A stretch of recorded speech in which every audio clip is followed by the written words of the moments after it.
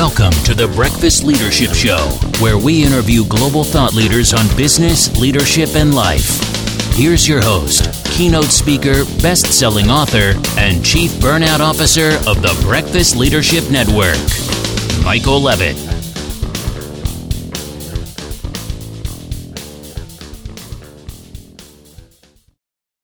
Welcome back. I've got Brett Tremblay on the line. Brett, how are you? Excellent, Michael. Thank you for having me. I'm happy to be here. Glad to have you here. We're going to talk about assistants, and I talk with people all the time about virtual assistants and admin help and all of that, but we're going to really niche or niche down depending on what part of the world you're in, and we're going to talk about the legal aspect of things. So share a little bit about the work that you're doing, and then we'll dive right in. Sure. We could talk about the legal aspect, but it's really just service-based business aspect. So by trade, I am a lawyer. I own a law firm. I still do. I still operate it. We have 24 employees. I'm the sole owner, for now. And so a lot of people, when they venture off and do something else, I mean, let's be honest, because I was this way one time too. They're distracting themselves from the main business because the main business maybe is not going so well, or they're frustrated, etc. It's like a lawyer that wants to be a mediator, but he's splitting hairs, trying to get business on both ends. So law firm was successful, but it wasn't always successful. I had to learn the hard way, but at least thankfully I learned that I couldn't do everything myself. And so I started hiring, but I was hiring all domestically.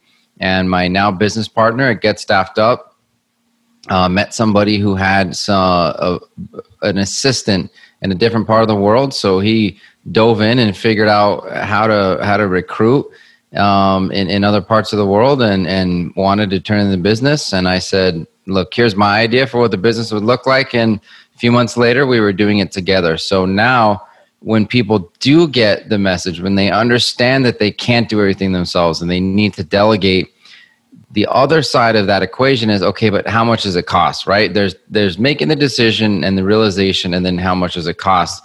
And when you're hiring domestically, it can be very expensive. Turnover is largely expensive, and it's hard and people get discouraged. And so what we found out, and what I love about this so much, is the cost savings that we're helping people realize.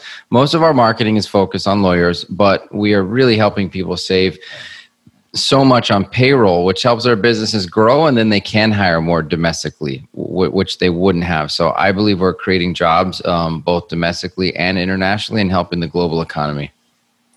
That's a beautiful approach to it too, because I know a lot of times people will say, I'm going to use some overseas help because the cost difference is pretty dramatic depending on the type of role that you're doing. But the fact that it's creating opportunities both stateside and across the globe is a wonderful approach, and just making things better for everybody. It's a win-win across the board. So one of the things, if you're, and I know a lot of startup entrepreneurs listen to this show, and they get frustrated and they have difficulty kind of letting go. They think, well, I can do it. And it's like, well, if you're doing everything, you're not accomplishing anything, because you're doing everything. You're like a cook that's the waiter, that's the busboy, that's the bookkeeper and all that stuff. You're not going to accomplish anything. You need to work in your sweet spot where you're really good. So what are some common things that you say to people that really get them to recognize this is crucial for me? I'm foolish for not utilizing your service. Yeah, Michael, that's the exact analogy that I use, which is, it's like, which restaurant do you want to go to? The one where the guy that owns it is also the chef, is also the waiter, is also the host, is also the promoter, doing everything? Or do you want to go where somebody figured out, I'm going to hire the best chefs money can hire, and I'm going to get out of the way? What's a better food product? And then I'm going to hire the best, training program for my wait staff so that the experience is the best, and I'm going to get out of the way.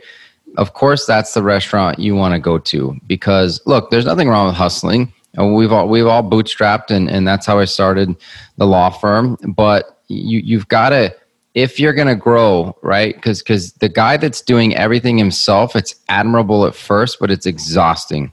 You cannot argue to me that, well, I just want to go to be the one guy that does everything themselves. Something else is happening. So if your cup is full and you keep pouring into it, that means it's spilling out the sides. You're losing something somewhere, and it could be your personal health. And I know that's something very important to you. Could be your mental health and burnout. And, after the adrenaline wears off of a few months, I certainly got burnt out. Starting my law firm was exciting and it was fun, and I was up late and doing all the fun stuff except working on legal work, which actually pays the bills, right? I was building the websites and starting to join networking groups, and I was, started my own law firm. I mean, frankly, starting your own business can be rather easy nowadays. It's actually being successful in growing the business, which is difficult. And there's not enough resources. So, what we're talking about today is just one of them. But you will hit a point where you're either working 80 to 100 hours a week and you're not seeing your family, or you're not having an opportunity to have a personal life, and you just can't. And delegating allows other people to come into your world and learn from you and grow and get promoted and elevate themselves. So I never understand when people look at that as a dirty word. Is it I'm giving all the stuff I don't want to do? Somebody else is glad to do those things, just like I was once upon a time. And also, you're doing things that, and we're not good at everything. So we're not good at graphic design. Some of us may be great at marketing. Some of us may suck at it.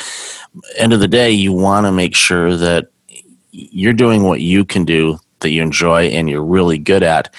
And by delegating or hiring a VA or outsourcing things, you're giving work to those people that absolutely love working on that. And it shows. And the quality of what you're building by using these virtual assistants or outsourcing whatever work is going to be better than what you would produce. And nothing against anybody. I'm saying the stuff that you're producing is not good, but it's going to be better because they're operating in their ideal space to allow you to operate in your ideal space.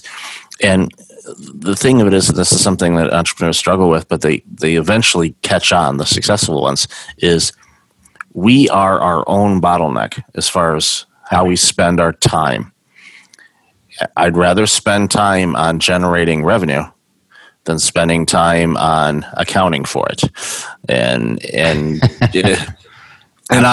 my original career was accounting. Okay, I used to love it. Now it's like, I despise it. It's like reformed smokers. People that used to smoke, then they quit, and they're the most vocal against it. I'm not being, I'm not picking on accountants because I speak at some of their events, so I definitely don't want to get that out there in the ether. But at the end of the day, it's like I don't enjoy doing that work, and I know there are people that do. So it's like, here, take it, make it look pretty, minimize the tax burden, please, and do whatever you can. But at the end of the day, it's focusing on the things that you're good at. And by doing that, it allows you to grow, and you can actually take on more business of what you're good at, which grows your business, because all of a sudden you're a larger entity and you can do more as a larger entity than if you're just this one person trying to cook and do all this stuff. And, going back to the restaurant real quick, would you rather eat at a Michelin rated restaurant or eat food that tastes like a Michelin tire? Make your choice. Right. Yeah. I mean, look, sometimes the best food is that one guy on the street corner, right? But that's you enjoying that food. That's not, we're not looking at what that guy's life looks like, who's just basically every day doing his own thing and a slave to that business. The business owns that person. If he doesn't cook that day, he or she doesn't make money. So look, what we do is when the light bulb does go off, we help people with what we call administrative virtual assistants. So this could be receptionist, intake coordinator, in the legal world, a legal assistant, but you're talking about personal assistant, executive assistant, client happiness coordinator, all of those little spots where you know that there are gaps in your pipeline, in your systems, and you need some excess capacity. But again, you don't want to just go hire a bunch of expensive people to do tasks that frankly are, $8 to $10 an hour task. And so, and marketing assistants, that's the other thing we do. I mean, talk about, marketing and being a visionary. We all have 100 ideas before breakfast, but then they all, get all those ideas get stacked up as if they're a sheet of paper, and you just had piles and piles on your desk, and you never get around to them. When you have a full-time virtual assistant that's your marketing assistant that's able to research and then tackle those projects, it is the biggest weight off your shoulders, because suddenly you can start to see which marketing works and which doesn't, and you have a bigger wherewithal to find out what works and what doesn't. Because when you I had a girl that I still care deeply about in terms of her, and we love her. I couldn't make her position work at my firm. We were paying, almost $60,000 a year for a marketing coordinator, and the thing that most people don't realize is you have to do a multiple of about 30 to 40% of what it actually costs you as a business owner to have an employee, when you have the withholding and the taxes and the overhead and all of those other things. So, I was constantly like, we got to get more from this person. And when you're able to have somebody full time, because again, Michael, we only do full time. There are a lot of different staffing companies out there, and they're selling 20 hours of this person here and 5 here, and they're playing that time Tetris, and they're trying to make it fit together.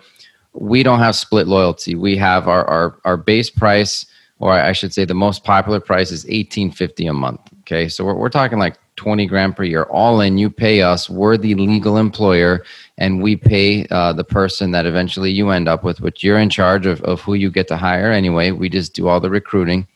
So when you're paying somebody that, type of salary for 40 hours a week, I mean, you can just get so much done for such little cost. You can barely hire a marketing vendor for that, to do your website and some social media for $1,850 a month. I mean, it really becomes a no-brainer. But we don't compete on price. We compete on finding the best of the best. We have fabulous, wonderful people, educated, energetic, appreciative. They just happen to be born in a different part of the world. So why not take advantage of that? It gives them an opportunity to find work. It's I don't want to say even the playing field, but it's opened up opportunities for people all over the planet to be able to use their creative skill set and not have to relocate. And especially during this pandemic, not a lot of people are moving around to different countries. I know in the real estate industry, a lot of people are moving around because I talked to somebody in the mortgage industry, and the mortgage papers are up to here as far as applications are concerned. So a lot of people are moving, but as far as relocating to different countries and all of that, that's not something that's going on to the same level as we saw probably before the pandemic. So it gives them that flexibility to live where they want to live and do the kind of work that they enjoy doing. And it just makes things so much easier. And again, I can't hammer this home enough, people.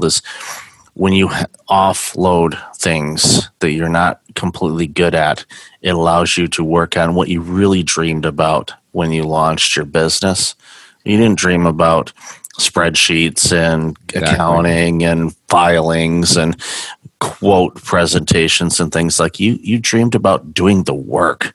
And when you do and hire somebody to offload all of those administrative tasks, you get to do the work that you want to do. And you're going to get better at it.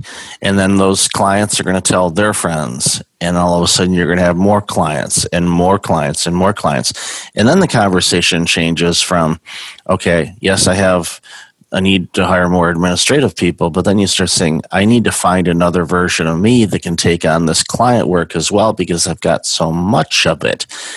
All of a sudden, you've really grown your business. And it's easy to do. It takes time and takes effort and clarity. But and you mentioned this or alluded to it a couple of minutes ago, is when you offload all of that work, it gives you clarity to see things, because you wouldn't have the time to see it because you're up to here and trying to figure out, okay, do I tweet this? What's my social media plan for this? Okay, I got to come up with some new collateral for this and offset that. Get somebody else to do that, and then. Yep. That way you have the clarity of going, I see opportunities in this market or this market, and your business will grow a lot faster if you have that clarity. Yeah, Michael, it's not called work and grow rich, right? It's called think and grow rich. And if you don't give yourself the time to think about the next moves in your business and what your business needs, and the freedom and the space to then capitalize on those opportunities because you're too busy. Look, my thing, you mentioned this earlier. So the way to get paid is to do the work and then send out the invoice, and then somebody pays your invoice, right? Like that's a system a lot of people use. So early on, I hated the invoicing part. So I would just not do it and leave it sitting there, just leaving money out on the street because I hated it. I didn't like it. I mean, a billing clerk that came in on Saturdays was one of the first people that I ever hired. I talk about my first hire, a law clerk, 30 hours a week in 2014. But then after that, I brought in a billing clerk too, because I just like, I hate this. Why not pay somebody a little bit of money to get this done? But it was such a hard lesson for me to learn. So I'm never judgmental when other people are stubborn or are not going, not making those decisions, and they're choosing, because life's about choices, right? They're choosing to make themselves miserable. Because if you don't have an assistant, you are an assistant. If you don't have a billing clerk, you are a billing clerk. If you don't have a marketing coordinator, you are a marketing coordinator, and you can't argue with those facts. So I was there. I get it. Thankfully, I started reading books and learning, and I just got fed up. Some people just have to have so much pain. They just say, heck with it. I'm going to give it a shot. I'm going to start hiring and see what I can do. So what's one bit of advice as we get close to the end here that you would give people that are ready to do it, but they're not really sure what they want to delegate?